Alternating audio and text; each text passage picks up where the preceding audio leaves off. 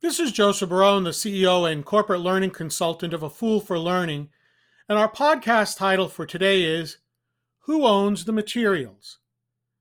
In the book Lies About Learning, published in 2006 and edited by Larry Israelite, Charlene Zyberg asks the question, who owns the materials that have been created for your project? She raises a great point. I would guess it all depends on what the contract says. Did not put it in the contract? Then most likely it belongs to the vendor, and it is possible that each time you use it above and beyond the contract or modify it, they may need to be paid for it.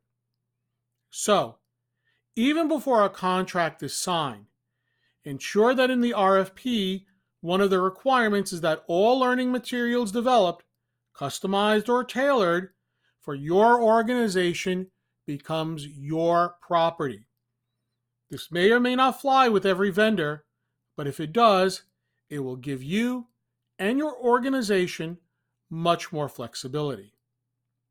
To learn more about A Fool for Learning, or if you wish to contact me to assist you and your organization with an appropriate learning solution to meet your business needs, please visit my website at afoolforlearning.com.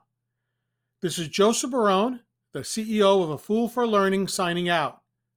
Remember, learn, perform, succeed.